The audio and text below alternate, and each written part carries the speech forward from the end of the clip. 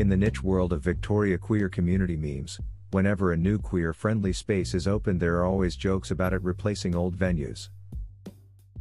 Victoria's selection of queer-friendly venues has seen 2 new additions in the last year, with the Vicious Poodle opening in June, and Friends of Dorothy in December. The one-stop queer spot of Paparazzi's no longer has its catch-all control over the community. And this is a great thing. In our feature for this issue, we explore the performative nature of gender and how the isolation of the pandemic has been helpful for people questioning their gender, but there is something to be said about having a safe public space to perform or not perform as well. Pubs and bars are great places to meet and harbor communities. But for many in the LGBTQ+ community, some venues can feel intimidating and unwelcoming, or be outrightly so. Most bars tend to be predominantly heteronormative and cis. In these spaces, the gender expectations often lack the fluidity and freedom you can find in uniquely queer-friendly spaces. Though some traditional bars can be more accepting than others, there is still an important need for uniquely queer venues where the pressures and restrictions of traditional gender and heteronormative expectations can be avoided. Everyone needs a space where they can be themselves. As a lover of pubs myself, I find my behavior differs drastically between an Irish-style pub and a queer-friendly space. Growing up in Nova Scotia, pub culture was a big part of my life. From traditional maritime music, a love of English and Irish beers, and a memory chock full of sea shanties, I always found traditional pubs to be a source of homey familiarity. They still are for me.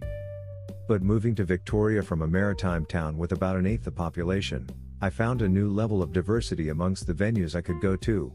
By trying to expand my horizon, I found myself checking out more queer-friendly spaces. In doing so, I began to become aware of the performative roles different venues play. In queer spaces, I felt like I could be unabashedly myself. In some of the traditional spaces I've patroned or worked at, it felt like there were unwritten rules. You couldn't talk about certain subjects, shouldn't be too loud, and in many ways should not be calling too much attention to yourself beyond bar chatter. I felt like there was an air of invisibility that had to be maintained, or at least like I couldn't fully express myself in the ways I wanted to. I became aware of a very clear act of performance. We all perform gender in different ways depending on our surroundings and our company, but I began to realize I shouldn't have to constantly be censoring myself to who I am. At certain queer venues, I didn't feel the same level of restriction. I found the theater kid inside me was able to come out and say, hello. I also felt the freedom to explore more feminine aspects of my identity that I tend to repress or push down when in a traditional venue. For many individuals, queer or straight, going into a queer venue leads to what a queer friend of mine calls cranking up the gay. And although these moments happen for many people, me included at times, I still felt something different at these venues. I felt a sense of visibility and a sense of affirmation. I didn't feel like I had to push down any parts of myself, I could be unapologetically me. That opportunity to explore that part of myself and come to terms with it wouldn't have been possible if I had stuck to the same old dark wooden corners of the maritime bars I grew up in and around. The maritime drinker and the queer venue patron are both parts of who I am.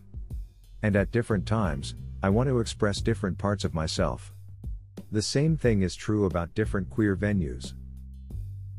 The queer community is extremely wide-ranging and diverse, and its community venues ought to reflect that. It is not a story of some continual improvement until one venue can be the catch-all for an entire community. It's about having options and being able to experiment and explore different parts of yourself at different places. I still love visiting my traditional pubs, and always will, but diversity amongst venues is so necessary in any city. In fact, the recent boom in queer spaces is something to celebrate. It shows in its diversity that there is a culture to the city that is still alive and well despite COVID-19. So I urge everyone, once restrictions begin to ease off, grab a drink somewhere you've never been before, explore the variety of venues that Victoria has to offer. Whether you are a lover of the Vicious Poodle, Friends of Dorothy's, or Paparazzi, or even if you feel more comfortable somewhere like Big Bad John's or Irish Times, it is important to have multiple spaces where you can explore the different parts of what make you, you. That's what pub culture is really all about.